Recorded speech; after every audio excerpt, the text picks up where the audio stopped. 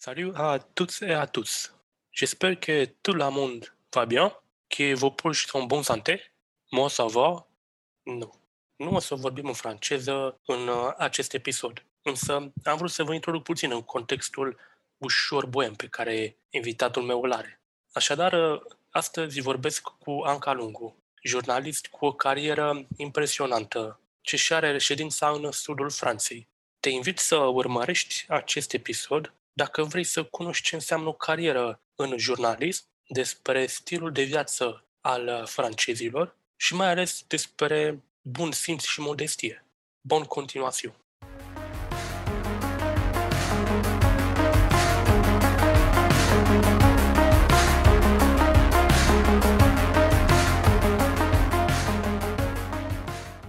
Bună, Anca! Mulțumesc mult că ai acceptat invitația să apar pe podcast. Mi se pare foarte mișto ce faci, ce ai făcut și te rog să-mi dai o scurtă introducere legat de studii, de background profesional, de cum ai ajuns în Franța și așa mai departe. Bună, Ștefan! Mulțumesc și eu pentru invitație. Uite, cu ocazia asta am aflat de încă un român care se află aici, în sudul Franței, pentru că aproape în fiecare zi întâlnesc români. Suntem foarte, foarte mulți. Și, apropo de asta, avem un singur consulat, care e departe. E în Marsilia, așa. Poate ne aude cineva și ne ajută. Mă numesc Ancuța, nu Anca. Ok. Da, numele meu e un diminutiv. E numele meu real din buletin, dar bineînțeles că Ancuța, cea serioasă care prezintă știrile, nu se potrivea acolo, așa că am fost Anca. Ok. Și m-am născut la Suceava, acum aproape 35 de ani, mai am puțin. Bravo, mulți înainte. Și acolo mi-am făcut și studiile. Nu am studiat jurnalismul, așa cum foarte multă lume ar crede, dar am învățat jurnalismul la Suceava timp de 5 ani. Am lucrat la televiziunea locală de acolo. Am început să lucrez de la 17 ani. Nice. Și am început în forță, în sensul că misiunea mea era să fac o emisiune matinală în fiecare zi, de luni până vineri, o emisiune de o oră care era în direct și care nu avea un producător, pentru că de multe ori stațiile locale nu au resurse, nu au suficienți angajați. Așa că eram propriul meu producător, propriul meu editor și realizator în același timp și prezentator. Și practic mi s-a dat chestia asta în mâini când aveam doar 17 ani, ceea ce a fost destul de greu pentru mine la început, dar în același timp a fost o șansă enormă, pentru că timp de 5 ani am învățat tot ce se poate învăța despre jurnalism și nu într-un mod, cum să spun, așa ușor și cu explicații și așa mai departe, ci direct în acțiune. Adică am trecut prin tot felul de situații, am făcut tot felul de lucruri, de la prezentat, editat, mers pe teren, intervievat, până la filmat și montaj video. Am făcut inclusiv montaj video, iar în momentul în care am plecat de la Suceava, de la televiziunea de acolo, care era Antena 1 Suceava, era stația locală a Antenei 1, am plecat din funcția de redactor șef. Deși aveam doar 22 de ani, am fost numită redactor șef pentru că în momentul respectiv eram omul cu cea mai multă experiență din punct de vedere redacțional și patronul care deținea stația locală a avut încredere și mi-a dat pe mână misiunea asta și m-am descurcat chiar și în postura respectivă, deși mi-a fost teamă, nu neapărat pentru că nu aveam experiență, mi-a fost teamă pentru că trebuia să manageriez oameni mult mai maturi, mai în vârstă ca mine.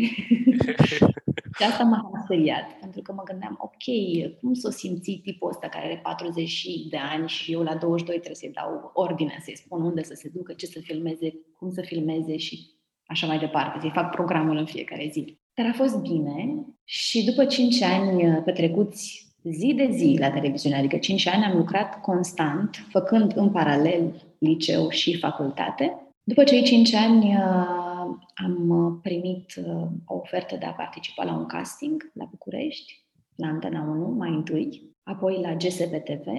Am reușit să iau castingul de la GSP-TV.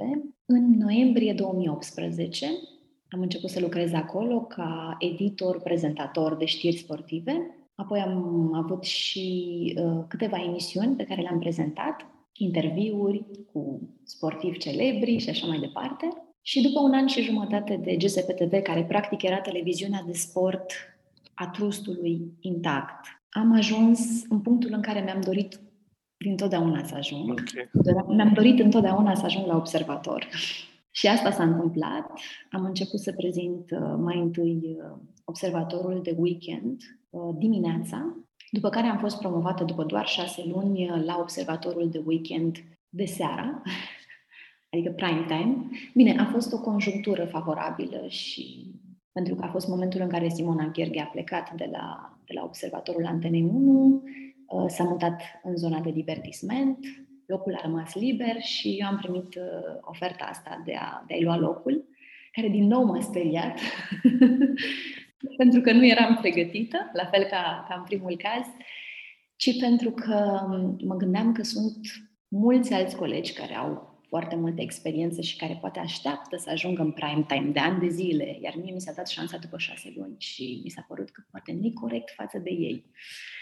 Dar am învățat o ocazie că atunci când primești o șansă, trebuie să o fructifici. Dacă îți dorești, într-adevăr, să mergi în direcția respectivă. Și asta am făcut. Și din momentul respectiv, nici nu știu câți ani s-au scurs, cred că în jur de 7 ani în prime time. În total, 8 ani de știri la Antena 1 și, mai mult, 8 ani și jumătate. 1 an și jumătate la GSP-TV și 5 ani în televiziunea locală, ceea ce în total face 15 ani de televiziune. Mi se pare, uite, scuze că te întreb, dar mi se pare mișto pentru că deja la 17 ani știai ce vrei să faci. Cum ai abordat atunci? Știai că vrei să faci jurnalism și ok, hai să mă pun pe treabă sau așa s-a evit ocazia, știi cum ai zis acum, că ai avut oportunitatea la Antena 1 să iei prime time.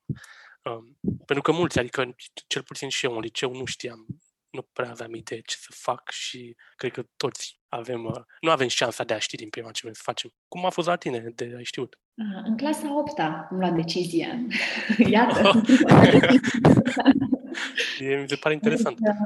Da, la finalul clasei a 8-a trebuie să-ți alegi liceele la care ai vrea să studiezi. Nu știu cum se întâmplă acum, dar în momentul respectiv în care eu a trebuit să fac alegerea, aveam mai multe opțiuni de bifat. Nu știu, erau câteva opțiuni, dar, bineînțeles, prima era cea mai importantă pentru că aveam o medie foarte, foarte bună și cel mai probabil aș fi intrat la prima alegere. Și în mintea mea au fost 2 mari direcții în care aș fi putut să merg. Prima direcție a fost aceasta, jurnalismul, iar a doua direcție aș fi vrut să mă fac avocat. Asta era cea de-a doua opțiune. Și carieră pe care aș fi construit, da. Au ceva în comun, partea de comunicare și așa mai departe. Clar, da.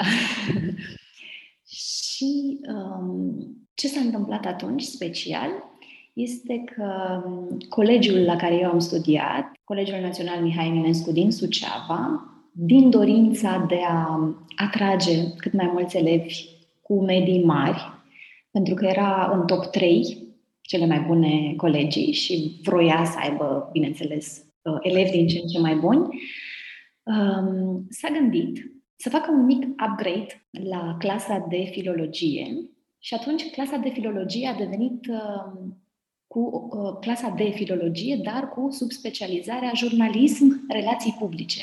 Wow. Ceea ce pentru mine a fost un semn divin. Aceasta este calea. Clar, adică dacă există o asemenea clasă experimentală pentru prima dată, adică nu mai exista în istoria niciunui liceu din Suceava așa ceva, am zis clar, asta e direcția în care trebuie să merg. Dacă eu pot să studiez chestia asta începând din liceu, înseamnă că în momentul în care ajung la facultate deja știu multe despre jurnalism. Și de asta îți spun că eu practic nu am studiat la facultate jurnalismul, dar am studiat 4 ani de zile în liceu, pentru că chiar am studiat temeinic și ce să vezi, nu existau manuale pentru liceu, pentru jurnalism și noi studiam după manualele pentru facultate. Deci practic am învățat ce învățau și studenții, avem aceleași manuale, poate nu în același ritm cu ei, dar am studiat tot ceea ce ține de jurnalism și comunicare timp de 4 ani și în contextul acesta al clasei de jurnalism făceam și foarte multe ore de practică. Ok. Asta însemna că mergeam în redacțiile ziarelor locale, la radio, la televiziune, pur și simplu să vedem ce se întâmplă pe acolo și așa mai departe. Și așa s-a evit, eram în clasa a 10-a, când am primit oferta de a merge și de a da o probă video, așa era expresia. Practic să văd dacă arăt bine pe cameră, dacă mă îndrăgește camera, dacă aș fi potrivită pentru așa ceva. Și la conducerea televiziunii se afla atunci o femeie, o bună prietenă, care mi-a fost mentor. Ea se numește Adriana Mironescu acum. Nu mai lucrează nici ea în televiziune, dar a lucrat o perioadă la Antena 3, la un moment dat. Și Adriana a fost cea care m-a angajat și a avut încredere în mine și m-a încurajat și așa a început totul. Bravo! Ce mi se pare interesant aici că, practic, secția asta de filologie plus jurnalism era ceva nou și cumva ai avut și curiozitatea și curajul să te duci în direcția asta, ceea ce cred că te ajuta și mai târziu în viață, că, practic, ce ai făcut mai departe cumva avea nevoie de curaj, de o doză de curaj. Și, uite, întrebare, ce recomanda liceenilor acum? Că, de exemplu, și eu am un văr care e clasa 10-a. Ce îi recomanda unui licean să facă pentru a-și descoperi cumva pasiunea? Greu de spus. Dar ce aș recomanda, poate, învățământului din România. Opa, asta e că e deja mai...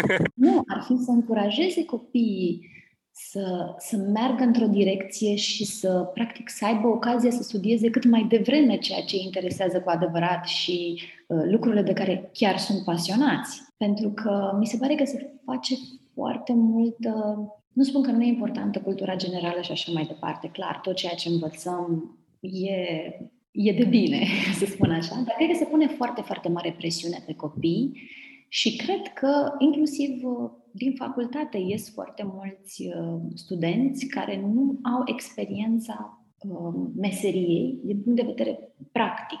Ce mi-a plăcut mie la clasa asta de jurnalism pe care am făcut-o a fost tocmai lucrul acesta. Făceam foarte multă practică. Aveam și orele teoretice care erau acoperite, erau susținute. Știi că în liceu există foarte multe opționale și practic utilizând această variantă de opționale făceam orele de jurnalism. La noi toate opționalele erau ore de jurnalism și apoi, separat de asta, făceam foarte multă practică și cred că asta m-a ajutat foarte mult și eu sunt un exemplu că un astfel de sistem ar avea succes și ar da roade. Okay. Pentru că una este să studiezi ceva de care ești super, super pasionat și nu numai că să studiezi, dar să și practici încă din liceu și alta este încă să nu știi ce vrei. Uite, asta mi se pare interesant să faci practică în liceu, pentru că vorbim și cu invitații pe care am avut pe podcast, că vorbim de internship-uri, da, în perioada studenției deja. E un pas mai târziu și ar fi mai greu să, de exemplu, dacă te decizi să faci matematică sau inginerie, apoi dacă tu faci un internship și dai seama că poate nu-mi place partea tehnică, poate nu mă văd aici, deja ar fi cam... Nu e niciodată prea târziu, prea târziu, dar deja ar fi fost mai benefic dacă cumva aveai ocazia să faci un liceu, să te expui un pic, să ai skin in the game. Și mai e ceva, știi, e foarte greu să-ți găsești un loc de muncă tocmai pentru că nu ai experiență. Eu la 22 de ani, când am primit jobul din București, am fost angajată cu 5 ani de experiență în televiziune. Bravo, dar pentru că aveai acolo. Adică e un foarte mare avantaj, asta încerc să spun. Da, corect. Ar trebui să ne gândim și la asta, că ne ajută pe termen lung și ne ajută să obținem mai repede jobul care ne place și așa mai departe. Ce mi se pare aici mișto, pentru că ai vorbit că erai în poziția în care manageriai, de exemplu, oameni maturi și mai experimentați. Și deja vorbeai și aici la Antena 1 cumva de un imposter syndrome. Ăsta e un topic recurent și cu ceilalți invitați. De exemplu, eu și generația mea suntem millennials, suntem tineri, adică și de multe ori suntem puși în situația în care fie trebuie să ținem un training pentru un client, fie trebuie să vorbim cu un client care de cel mai multe ori, la fel, 40 de ani, 50 de ani, adică mult mai multă experiență și apare întrebarea, ok, dar cum facem să fim cumva așa un nonșalanți și sigur pe noi în a ține de exemplu, și podcastul ăsta, adică pentru mine nu e destul de ușor să vorbesc cu cineva așa cold și cu atâta experiență și așa mai departe. Am experiență în domeniul meu, dar sunt sigură că în domeniul tău eu aș simți la fel dacă s-ar face comparația, știi? Dar totuși apare întrebarea asta, ok, cum să facă un elev, un student, un young professional, cumva să fake it, adică cumva să pară că are experiența asta de ani de zile și e capabil să țină o conversație și să pară sigur pe el în fața unui client, în fața unuia care are mult mai multă experiență. Prin practică? În mine personal, cred că m-a ajutat foarte bunul simț. Corect. Sunt foarte diplomată și politicoasă, bineînțeles, până depășești limita, dar pentru mine politețea, diplomația, bunul simț fac parte din mine. Așa am fost educată, sunt născută, crescută la Suceava, într-o familie tradițională. Deci, și cred că dacă ai lucrurile astea, atunci nu ai nevoie de prea multe tertipuri. În momentul în care ești o persoană modestă, dar care are și experiență, și bun simț, și care comunică într-un mod cât se poate de civilizat, nu văd de ce ar exista probleme. Poate la început, dar pe parcurs, sigur, se reglează lucrurile astea. Cel puțin așa mi s-a întâmplat mie. Apropo de anul acela în care am fost redactor șef. Ok. Tu ai făcut un liceu și ai avut experiență în paralel în jurnalism, dar tu ai studiat relații internaționale, de exemplu. Am studiat relații internaționale și studii europene. Studii europene, corect. Sunt curios de ce nu te-ai dus pe jurnalism. De ce nu m-am dus pe jurnalism? Pentru că deja studiați în liceu toate cărțile. E motiv și ăsta. Adică m-am gândit că deja am parcurs multe dintre etape plus etapa practică, adică aveam un loc de muncă, un job pe care îl iubeam și îl făceam cu pasiune. Și la Suceava nu exista o facultate de jurnalism. Ar fi trebuit să mă mut într-un alt oraș și am considerat că experiența pe care o câștigam în continuare rămânând la Suceava și făcând jobul pe care îl aveam la Antena 1 Suceava, plus posibilitatea de a face o altă facultate care va fi ca o a doua opțiune pentru mine la un moment dat în viață, mi s-a părut am făcut alegerea asta, să rămân în Suceava, să am jobul în continuare, să câștig în continuare experiență, pentru că ce-mi doream era să ajung la București să lucrez și mi s-a părut că asta e calea pe care trebuie să merg. Și în același timp, am studiat doar pentru a avea o a doua variantă la un moment dat. Mi se pare matur, pentru că primul lucru, ai considerat că e bine să diversifici. Practic, tu erai deja în jurnalism, aveai experiență și ai zis că poate dacă faci relații internaționale și studii europene, e o diversificare și e bună. Și al doilea lucru, uite, știai că îți place jurnalismul, industria în care te afli și cumva ținteai spre ajungere la București, de exemplu. Și am avut discuția asta cu un prieten săptămâna trecută. În facultate, de cel mai multe ori, sau în facultate, în liceu, când studiem, cumva ne focusăm pe 3 lucruri. Și astea sunt, primul lucru, note, al doilea lucru, relații și al treilea lucru, job. Și, ei bine, ar fi cam dificil să ne excelăm la toate 3. Și de asta, de cele mai multe ori, trebuie să ne alegem cumva 2 și apoi al treilea lăsăm acolo mai la coadă. De exemplu, dacă vrei să ai un job super bun după facultate, cumva, dacă nu ești geniu din ăsta excepție, da, poți să le faci pe toate 3, dar de cele mai multe ori, de exemplu, dacă vrei job, trebuie să fii conștient că, ok, hai să o lăsăm mai moale cu notele, nu spun că să ai restanțe sau toate, adică să fii acolo ok, dar nu o să ai 10. Și la fel, pe partea de relații cu prieteni și așa mai departe, fie dacă vrei note, apoi trebuie să fii conștient că poate nu o să ai cel mai bun job și așa mai departe. Tu erai cumva, știai de lucrurile astea sau pur și simplu așa s-a întâmplat și ți-ai dat seama că tu de fapt ai focusat pe job și asta, practic, ai obținut un job foarte ok și cariera ta a luat avânt? Am conștientizat lucrurile astea încă de când am început să lucrez, în perioada liceului, pentru că a fost greu, a fost foarte greu. Imaginează-ți că eu în fiecare dimineață eram prima din familie care se trezea. Normal, nimeni nu se mai trezea la 4:30 dimineața. Mă trezeam în fiecare zi la 4:30, mă pregăteam, mergeam la televiziune unde nu era nimeni, eu descuiam ușa Pentru că primeam ziarele din ziua respectivă, trebuia să-mi aleg articolele pe care aveam de gând să le citesc, paragrafele și așa mai departe. Practic trebuia să-mi pregătesc toată emisiunea, să mă aranjez, să mă machiez și așa mai departe, ca la ora 7 fix să intru în direct. Emisiunea mea ținea 50 de minute, cam așa, deci la 8 fără 10 se termina, iar la 8 fără 10, efectiv, alergam de la televiziune până la am avut noroc că liceul era foarte aproape de televiziune. Alergam ca să nu întârzi la ore, pentru că mi era rușine să ajung după profesor. Și nu vreau să folosesc scuza asta că eu lucrez și așa mai departe. Și apropo de asta, și aici am mai avut o problemă, pentru că mi era foarte teamă cum mă vor privi colegele mele. Bine, am fost o clasă aproape numai de fete. Și mi era teamă că voi pierde prietenia multora dintre ele, gândindu-se că încă și s-a și întâmplat, să știi, dar în același timp am luptat mult să le demonstrez că pentru mine, cum să spun, jobul era job, școala era școală. Am terminat liceul cu o medie foarte bună. Am avut în clasă la mine s-a aflat șefa de generație, cea care a avut cea mai mare medie pe toți anii de liceu. Iar eu am fost în spatele ei cu foarte, foarte mică diferență. Deci în halul ăsta am luptat, pentru că n-am vrut să neglijez școala, bineînțeles. Și în același timp n-am vrut să pierd, simpatia și, relațiile cu colegii mei, tocmai pentru că cumva eu eram diferită. Și a fost bine cu colegii, a fost foarte bine, a fost niște ani minunați, anii de liceu.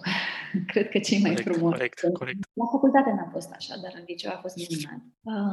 Mi-am atras însă antipatia câtorva profesori. Dacă îmi spun câtorva, cred că au fost 2 la număr.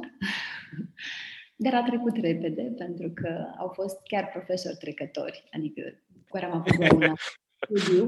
Okay.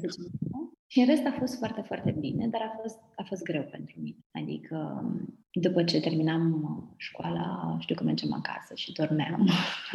Trebuia să recuperez somnul. Și mă trezeam după amiaza târziu și trebuia să-mi fac temele și, de exemplu, ce regret, în fine, nu regret, pentru că am ajuns la rezultatul pe care l-am vrut și așa mai departe, dar, așa cum ai spus și tu, sunt lucruri pe care le pierzi. Și ce am pierdut în perioada liceului, da, n-am avut party-uri, distracții și așa mai departe, dar nici nu sunt un party animal, adică la capitolul ăsta nu.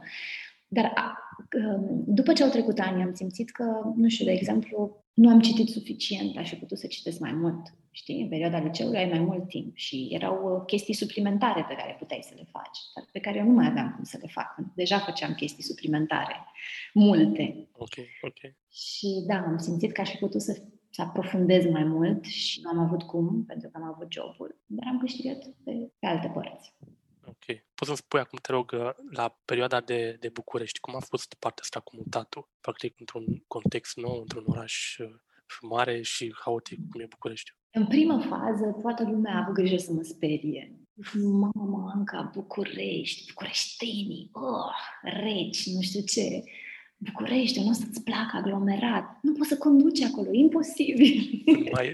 Sunt mai ceva decât parizienii? Sau? Am fost speriată de ceilalți, dar cumva în sinea mea știam că eu pot să mă adaptez, nu e nicio problemă. Mă adaptez oriunde, foarte ușor și așa a fost. M-am adaptat foarte ușor. Asta și pentru că, normal, făceam ce-mi doream eu să fac. Era visul meu. Corect. Practic m-am dus să-mi construiesc visul mai departe. Și atunci celelalte greutăți chiar n-au mai contat. Am început să conduc, cred că din a doua săptămână. În primele 2 săptămâni m-am lăsat așa, știi, intimidată de oamenii care spuneau, mamă, traficul, nebunie și așa mai departe. Am mers cu metroul vreo 2 săptămâni, după care am zis, ok, am mașină, hai să încerc și cu mașina. Și nu, a fost foarte bine, am condus foarte bine, n-am avut nici măcar un singur incident în trafic, timp de 10 ani cât am stat în București.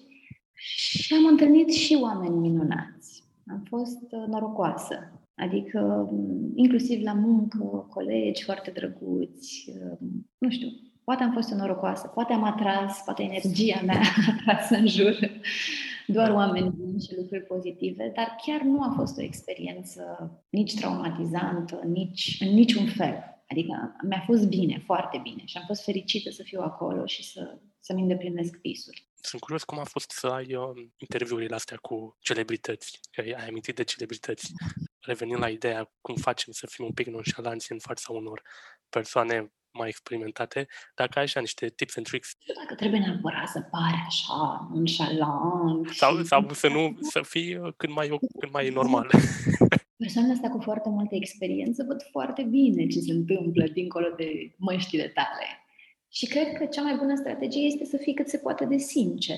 Bineînțeles că, de exemplu, pentru un interviu cu o persoană foarte cunoscută și nu numai foarte cunoscută, cu orice persoană, așa am fost eu, cum să spun, educată, să mă pregătesc temeinic. Adică, nu știu, o să dau un exemplu. Am avut de făcut pentru GSP-TV un interviu și nu vorbim despre o celebritate la nivel internațional. E vorba de Gică Popescu.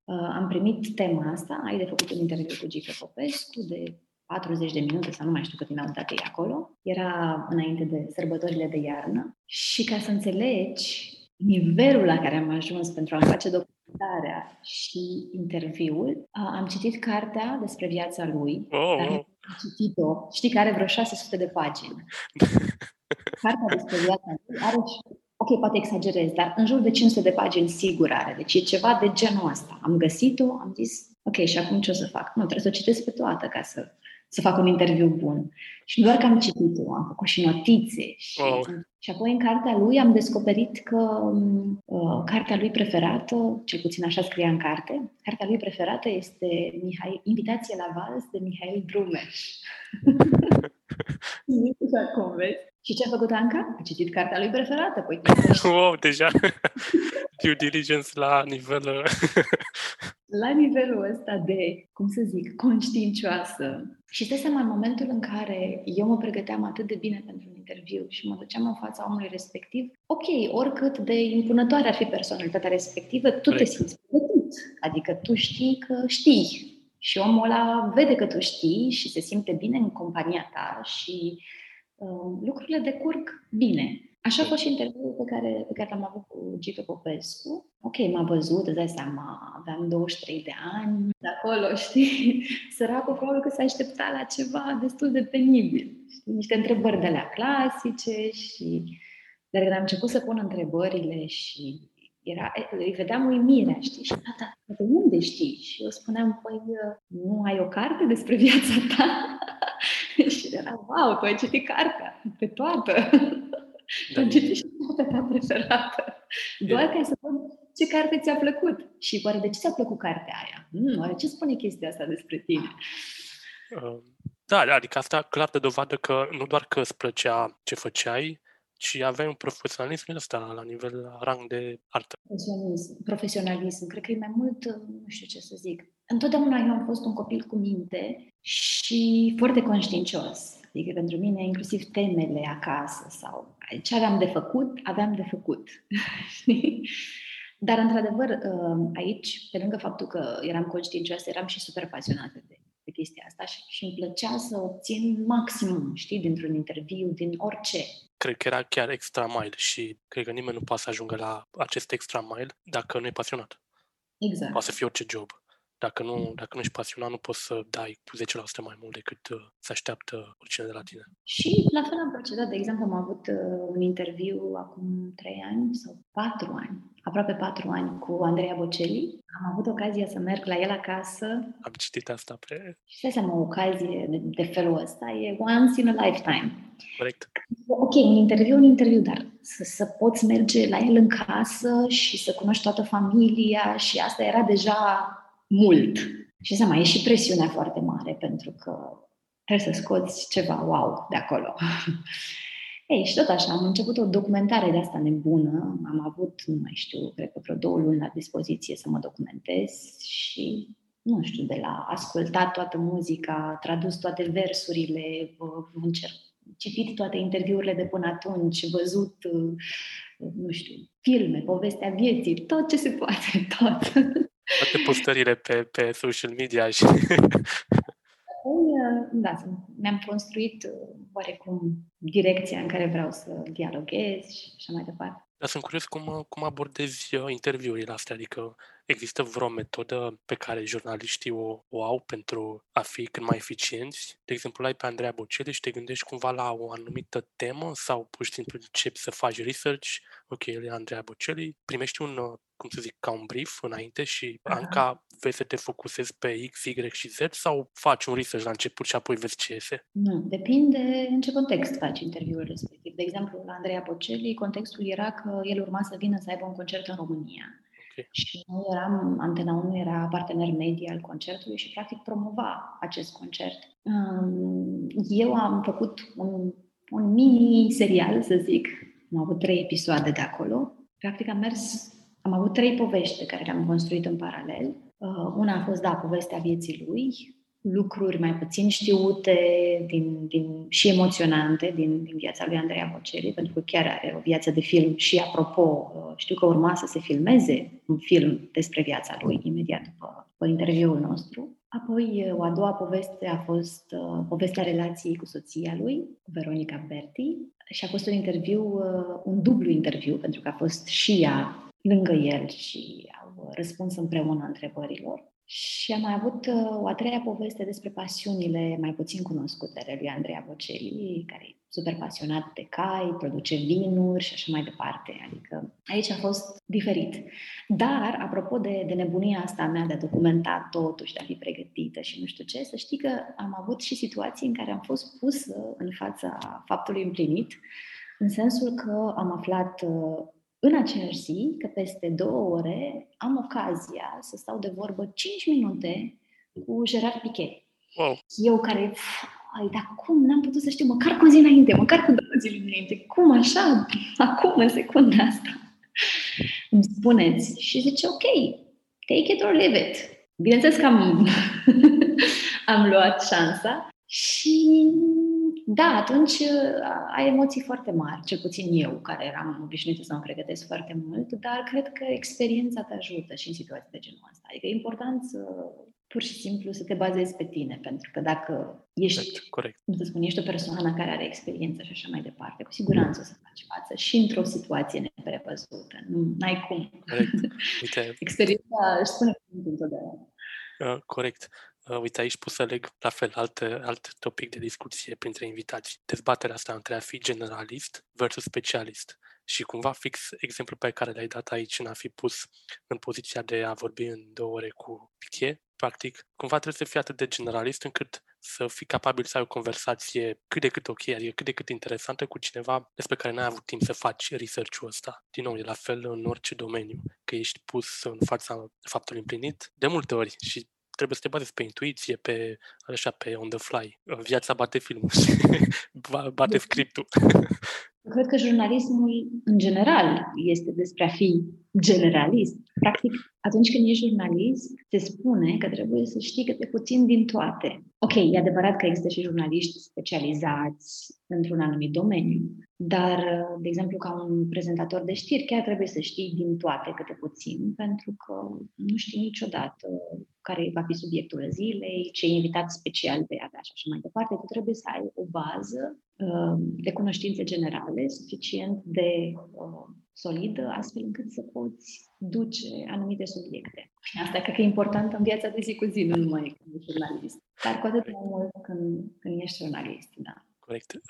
Bine, Anca. Uite, ai amintit aici și de mentori, de exemplu. Cât de important a fost pentru tine să ai mentori și cum te ajută? E important, nu știu dacă i-aș numi neapărat, să zic, mentor, știi, în sensul acela... Informal, adică... Oameni care văd potențialul în tine și care te ajută și te îndrumă în momentul în care tu ai nevoie, într-o perioadă, bineînțeles, limitată de timp, da, sunt foarte importanți. Sunt acei oameni cheie din viața ta care te ajută să mergi în direcția potrivită. Și am avut noroc ca în momentele importante din viața mea să am acești oameni alături. Corect. Dar a fost pur și simplu șansa mea, pentru că ți-am zis, eram o fată de la Suceava, atât, nimic mai mult. Dar perseverență, pasiune și... Sunt sigură că există mii de fete ca mine. Care... Ok, și modestie, multă modestie.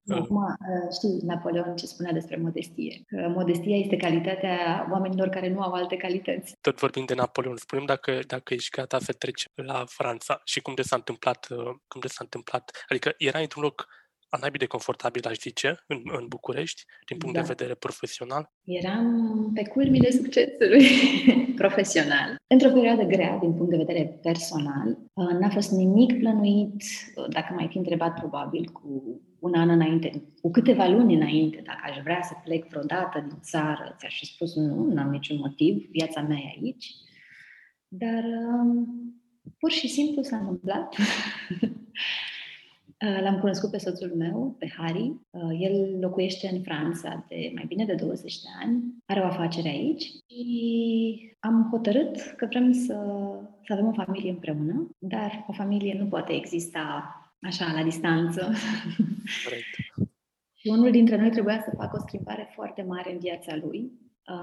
Și schimbarea am făcut-o eu. Și cum a fost? Din multe puncte de vedere, adică, cum să spun, nu aș vrea să spun că eu mi-am sacrificat cariera, Wow. dar am ales cu sufletul, dar am ales și foarte rațional. Și tu locuiești aici și știi foarte bine care sunt diferențele din multe puncte de vedere, iar eu am 2 copii și îmi doresc să crească în societatea de aici.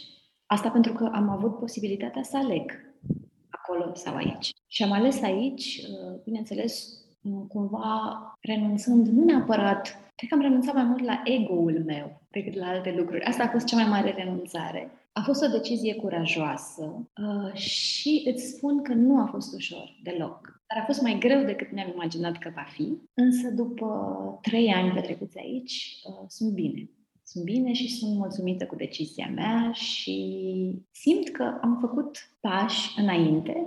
Ok, nu pe aceeași direcție, dar sunt pași înainte. Ți-am zis așa, te-am cunoscut în online, de exemplu, că tot primeam de la prieteni, la scurt timp după ce m-am mutat și eu aici, primeam pe Instagram că, băi, uite, o story de la Anca Lungu care postează tot felul de locuri și așa am dat de tine și, practic, mi-a plăcut foarte tare branding-ul ăsta personal, practic, și îmi place apartamentul din ăsta osmanian, adică foarte franțuzesc și stilul pe care... Știi că nu e ușor să găsești un apartament. Știu. Deja ești de-a locului. Adică și în același timp ai îmbrățișat cultura franceză, dar în același timp postezi cu oie, postezi despre România, postezi despre Paște, postezi ce mi se pare că, adică nu ai uitat de România, nu ai uitat că vorbești cu drag despre Suceava și așa mai departe, ceea ce mi se pare foarte mișto. Tot pachetul ăsta online pe care l-am cunoscut la început, foarte al naibii de mișto și m-a ținut. Pare că spriește. Mulțumesc, da, îmi priește. Știi că foarte multă lume spune Anca, sau în fine, nu neapărat Anca, orice nume. Nu te-ai schimbat deloc, știi, după ani de zile când se revăd. Deloc nu te-ai schimbat. Mie asta mi se pare cel mai nasol lucru pe care să spună cineva, fai, dar nu te-ai schimbat deloc, ești ca în liceu. Nu sunt ca în liceu, am evoluat, oameni buni. Nu pot să uit, bineînțeles, pentru că e parte din mine. Eu sunt bucovineancă, adică am copilărit în Bucovina, e ceva din mine.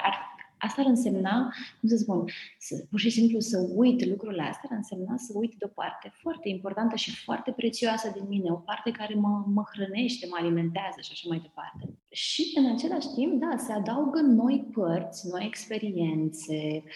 Aici am evoluat și am învățat foarte multe lucruri și mă adaptez la mediul de aici, dar mă adaptez eu, Anca, nu devin altcineva în sensul că mă transform total.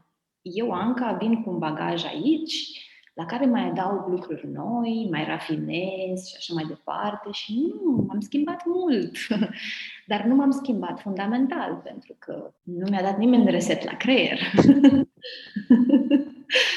Adică bagajul pe care l-am e cu mine. Adică mi se pare că chiar îmbrățișezi de stilul ăsta, vorbești de minimalism și de joie de vivre al francezilor și chiar mi se pare că te-a prins. E imposibil să vii într-un loc, de fapt nu că nu e imposibil, doar să fii orb și pur și simplu să refuzi să te adaptezi la locul respectiv, să nu vezi diferențele și să nu îmbrățișezi ceea ce rezonează cu tine, știi?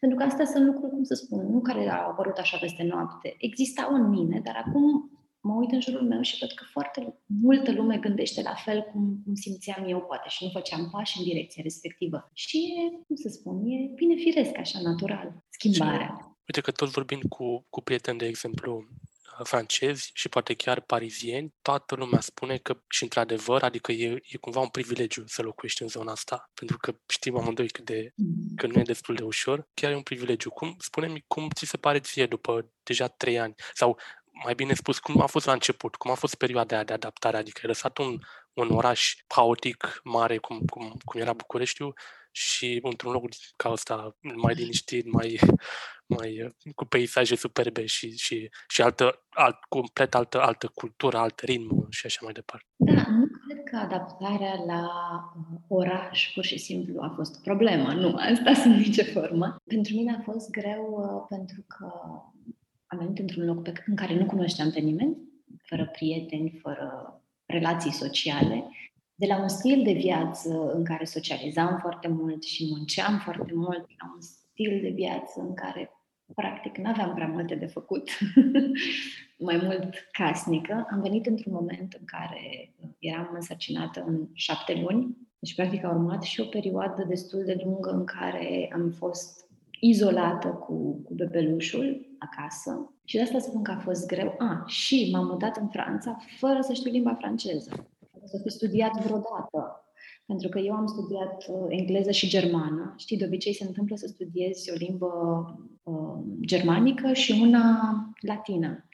În cazul meu nu a fost așa. Am studiat 2 limbi germanice. Și chestia asta nu m-a ajutat deloc aici, îți dai seama. Dar am început să înțeleg limba franceză foarte bine, cam după un an, dar și acum îmi este greu să o vorbesc. De ce? Pentru că nu socializez foarte mult cu francezi și nu mă duc la un birou, nu sunt într-un mediu din ăsta în care să pot să practic limba. Bineînțeles, mă descurc și la medic și oriunde m-aș duce, dar dacă e vorba de o discuție mai serioasă, mă simt, cum să spun, mi-e teamă, știi, să nu fiu judecată, că nu știu foarte bine limba și așa mai departe. Bine, asta e o problemă de-a mea. Toți cred că avem, este normal. Ideea e că trecerea asta s-a făcut brusc, pentru că nu era o chestie pe care eu să o plănuiesc sau să o visez vreodată, știi, în viitorul meu. Pur și simplu s-a evit ocazia și am zis da. Deci s-a întâmplat brusc, apoi s-a întâmplat într-un moment delicat, cu sarcina și apoi cu lăuzia și creșterea copilului. Apoi a fost, ruptura asta, știi, trecerea asta de la o viață tumultuoasă la o viață super liniștită de familie și în perioadă foarte mare de timp am avut stresul ăsta. Ce trebuie să fac? Ce aș putea să fac în continuare? Trebuie să fac ceva, dar eu sunt jurnalist, dar nu pot să fiu jurnalist aici, că nu știu limba franceză suficient de bine, dar ce pot să fac? Trebuie să fac ceva. Eram așa neliniștită, știi? Și nu-mi dădeam timp și am zis, ok, la un moment dat m-am calmat și am zis, trebuie să-mi dau timp, să mă liniștesc, să mă adaptez, să învăț mai bine limba și lucrurile o să vină firesc, ușor, ușor. Și așa a fost. Am avut, știi, o perioadă de asta tumultoasă. E normal. Sunt curios acum, practic, tu privești sistemul de educație prin prisma copiilor, de exemplu. Sunt curios ce diferențe, dacă vezi vreo diferență. Sunt diferențe, clar. E foarte diferit. Prima chestie care m-a frapat a fost când am aflat că aici copiii nu merg la școală miercurea, știi? Și eram, cum adică? În mijlocul săptămânii, așa pur și simplu, o zi liberă. Adică ce e asta? Știi, nu? Ce e conceptul ăsta? Păi și părinții ce fac? Trebuie să meargă la muncă, nu? Adică care-i ideea? Deci n-am înțeles. După care mi-am dat seama că e o chestie foarte mișto pentru copii. Și pentru părinți, cei care au bunicii, cum să spun, e și mai bine pentru că ajung să petreacă ziua de miercuri cu bunicii și au și relația asta întreținută foarte frumos. Că e important pentru un copil să aibă o relație frumoasă și cu generații mai înaintate, respectiv cu bunicii. Iar dacă nu, e o zi în care pur și simplu petreci cu copilul tău timp prețios de care el are nevoie. Știi, în România e anunțul la tot timpul pe televizor. Pentru sănătatea emoțională a copilului dumneavoastră. Mi-aduc aminte, da. Dar, ok, în România e anunțul, în Franța se întâmplă chestii practice, adică ai această zi de miercuri, pe lângă weekend, în care copiii sunt liberi. Știu că nu e decât până în clasa a 5-a sau ceva de genul ăsta, dar e exact perioada în care copiii au nevoie mai mult de părinților. Și asta a fost o noutate pentru mine, dar o chestie care, ok, m-a frapat și acum îmi place foarte mult. Mi se pare foarte, foarte faină. Foarte faină. Merg 2 zile la școală, fac pauză o zi, mai merg încă 2 zile la școală, fac pauză 2 zile. Copiii francezi mi se par ai naibii de maturi. Nu știu cum, nu, poate doar mie mi se pare, dar sunt întotdeauna cu bonjour, cu... Educația catolică. Adică chiar vorbesc cu oameni maturi de pe stradă, așa, random, copii, ceea ce în București nu cred că întâlneam. Ce mi s-a mai părut interesant, poate simți și tu asta, când eram în București, de exemplu, nu eram atât de concentrat eu personal pe calitatea vieții. Nu știam efectiv ce e calitatea vieții. De exemplu, am mai stat și la Viena și de la Viena deja începusem cumva să prind ideea asta, calitatea vieții, pentru că erau și tot felul de clasamente și Viena era acolo sus undeva. Și apoi, după ce am venit aici și mi-am dat seama, băi, stai un pic, am marea la 5 minute, am muntele, pot să schiez, pot să... Bine, spunem cum e la tine și dacă ai același concept de, nu știu, calitatea vieții pe care eu nu l-aveam, când eram în București, nu l-aveam, nu știam, nu mă gândeam ce e aia calitatea vieții, adică să mă gândesc la binele meu, adică la sănătatea mea, la aer curat, la mare, la notat, că până la urmă făceam asta și în București, mă duceam la not, alergam în herăstrău tot timpul, adică prietenii știu că alergam maratoane, dar nu aveam conceptul ăsta de calitatea vieții. Da, ținând cont de faptul că sunt super pasionată de gătit. Văd de pe Instagram. Da, în conceptul ăsta prezent în viața mea prin prisma a ceea ce mănânci. Adică eram foarte atentă la alimentație și la calitatea alimentelor pe care le cumpăram, dar, după cum bine știi, nici măcar în București nu găseai alimente chiar de bună calitate. Sau, în fine, ce credeam eu că e de bună calitate în București, foarte bună calitate, acum nu mi se mai pare, pentru că probabil că ai mers de multe ori prin supermarketurile bio de aici. Eu am fost șocată să văd supermarketuri imense, numai cu produse bio, nu mai văzusem în viața mea. Atât de mari, știi? Și eram, cum? Adică tot ce în supermarketul ăsta uriaș, totul este bio, tot. Da, tot este bio. Și apoi am remarcat și faptul că diferența dintre produsele bio și produsele nebio în ceea ce privește prețul nu e atât de mare. Adică nu e o diferență uriașă. Nu plătești de 2 sau de 3 ori mai mult pe un aliment bio. E o diferență, să spun, pe care ți-o permiți în ideea în care spui cumpăr mai puțin și mai bun, adică poți să aplici regula asta. Și cel puțin din punctul ăsta de vedere am simțit o îmbunătățire fantastică. Și mă bucur enorm pentru că copiii mei mănâncă super sănătos și alimente de super bună calitate. Eu gătesc, văd diferența, adică eu folosesc ingredientele respective. E o diferență uriașă din punctul ăsta de vedere. Apoi, da, și din alte puncte de vedere, multe alte puncte de vedere, inclusiv, nu știu, din punct de vedere al sănătății. Am născut aici într-o clinică și totul a fost impecabil. Am mers cu copiii la medic și din nou totul a decurs foarte, foarte bine. Adică sistemul de sănătate e foarte bine pus la punct, sistemul de educație e foarte bine pus la punct. Nu spun că e perfect, dar e bine. Da, alimentația mult mai sănătoasă în general, adică observ, nu știu, dacă te uiți vreodată pe stradă, cât de greu este să găsești așa în mulțime un obez în Franța. Corect. Serios, oamenii arată impecabil. De ce? Pentru că mănâncă sănătos, mănâncă bine, fac sport foarte mult. E o cultură a sportului aici și au o calitate a vieții foarte bună, exact ce spuneai și tu.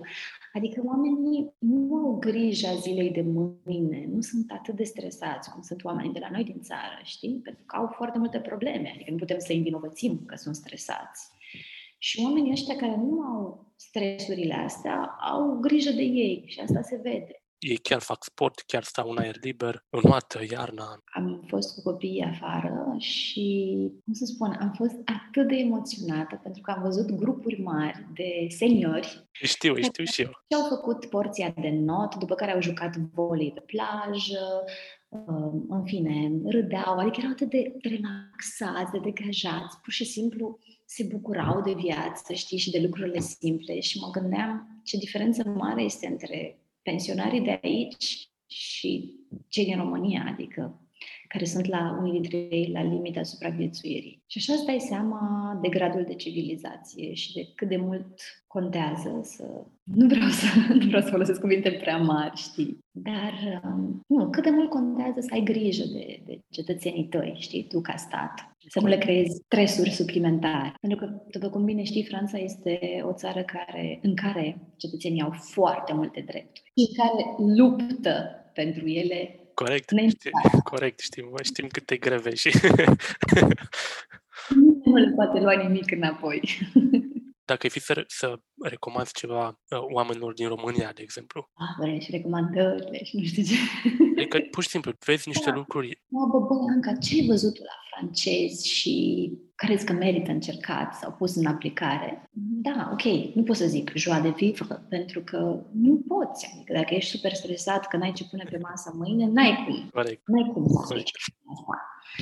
Dar câteva reguli așa generale de viață, cum ar fi minimalismul despre care ai amintit și tu, adică să ai mai puțin, dar de foarte bună calitate, adică să renunțăm să renunțăm la volum în favoarea calității, în alimentație, pentru că nu știu dacă știi despre statisticile care s-au făcut, inclusiv în țara noastră, și țara noastră e pe un loc fruntaș în ceea ce privește risipa de alimente. În condițiile în care oamenii cheltuie foarte mult, procentual vorbind, din veniturile lor pentru a chestiona alimente. Adică în România oamenii cheltuie 40% din venit pe alimente și apoi aruncă 30% din ceea ce cumpără, ceea ce e o nebunie fantastică. Înțeleg că chestia asta și-a rădăcina undeva în perioada comunismului, când oamenii au fost traumatizați de faptul că nu aveau mâncare și nu aveau ce pune pe masă și aveau frigiderul gol și mergeai la alimentarea și nu era nimic pe raft. Dar poate că ar fi momentul să conștientizeze trauma asta și să încerce să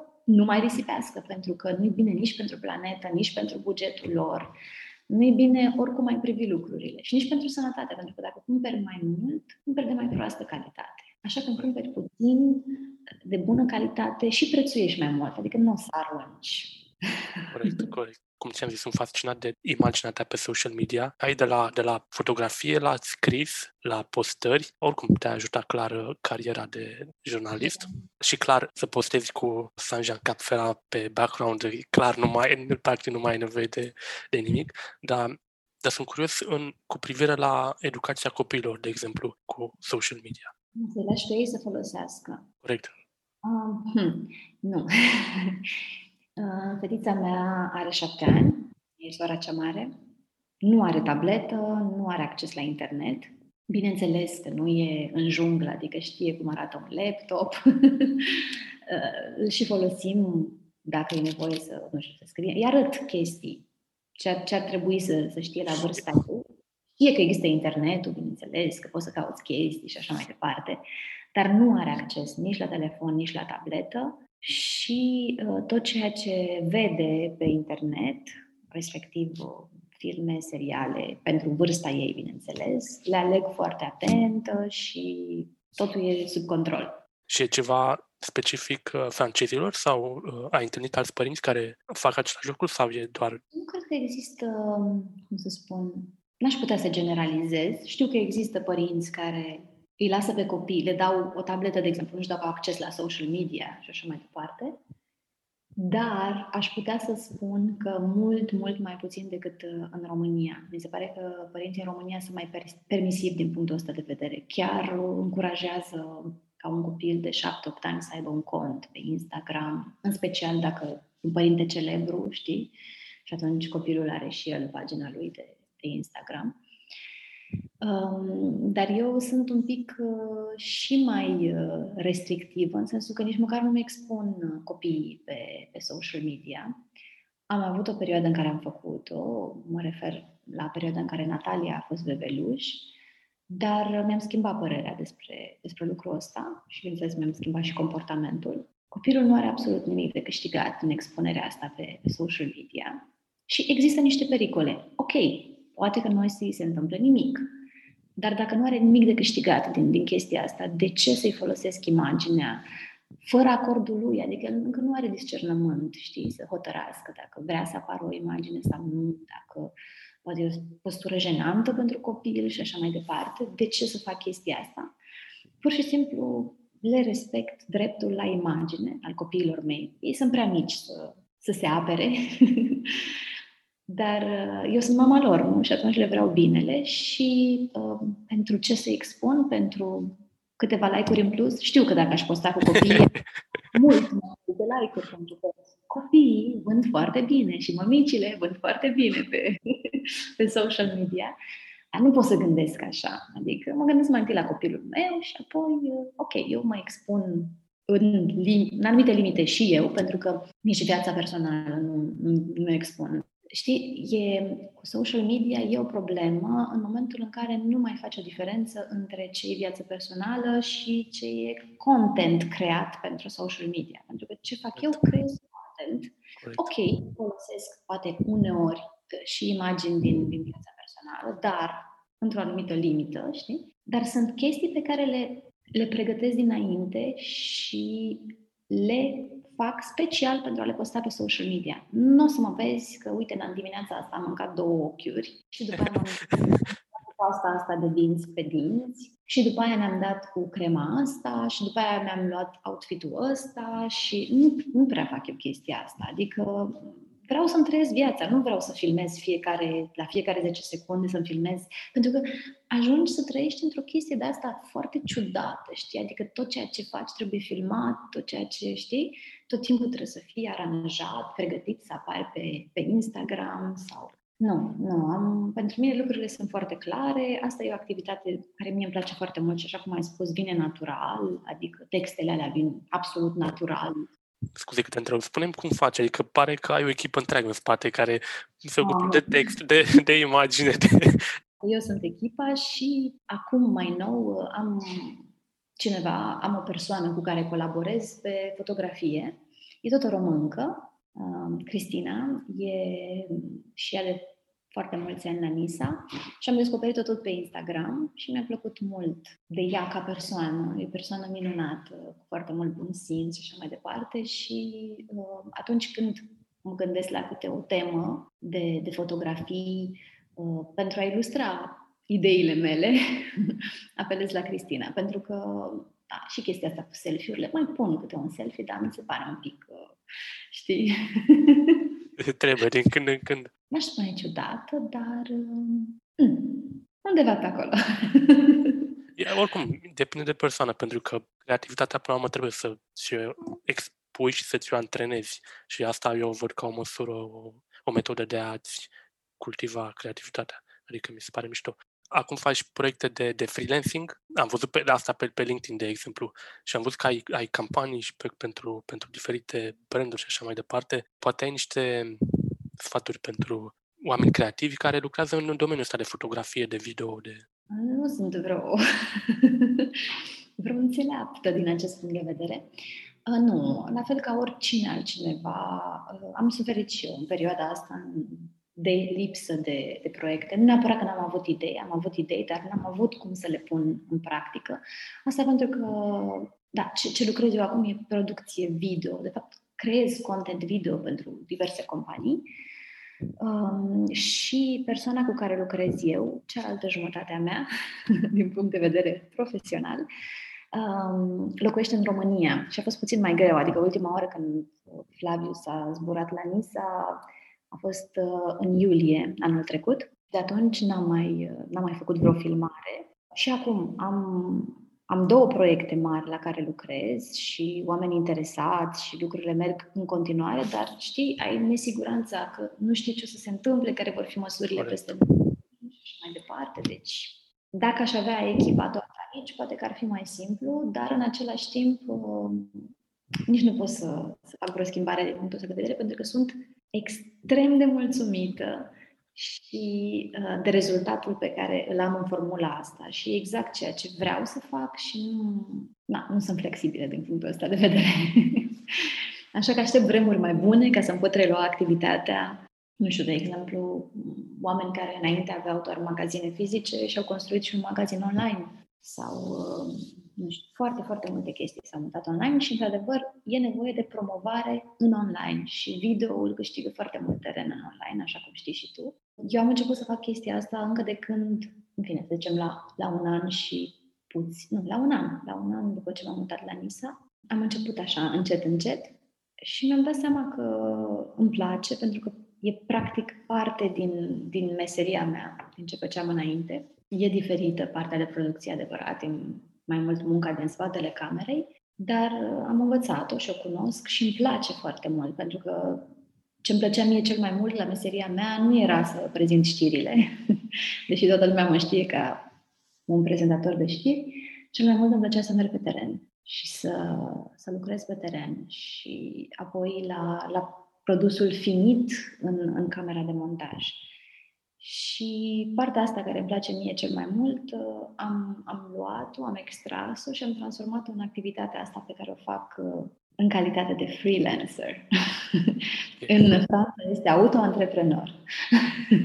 Corect. De exemplu, ai și blogul cu rețete.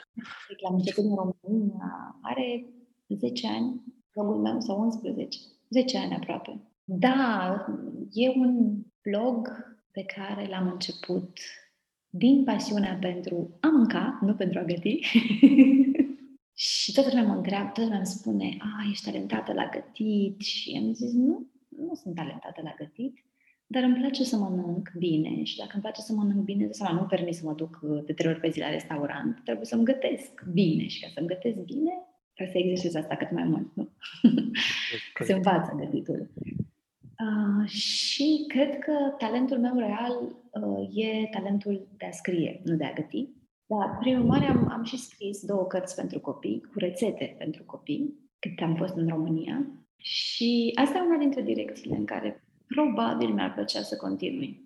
M-am mai gândit mult la lucrul ăsta, să mai scriu.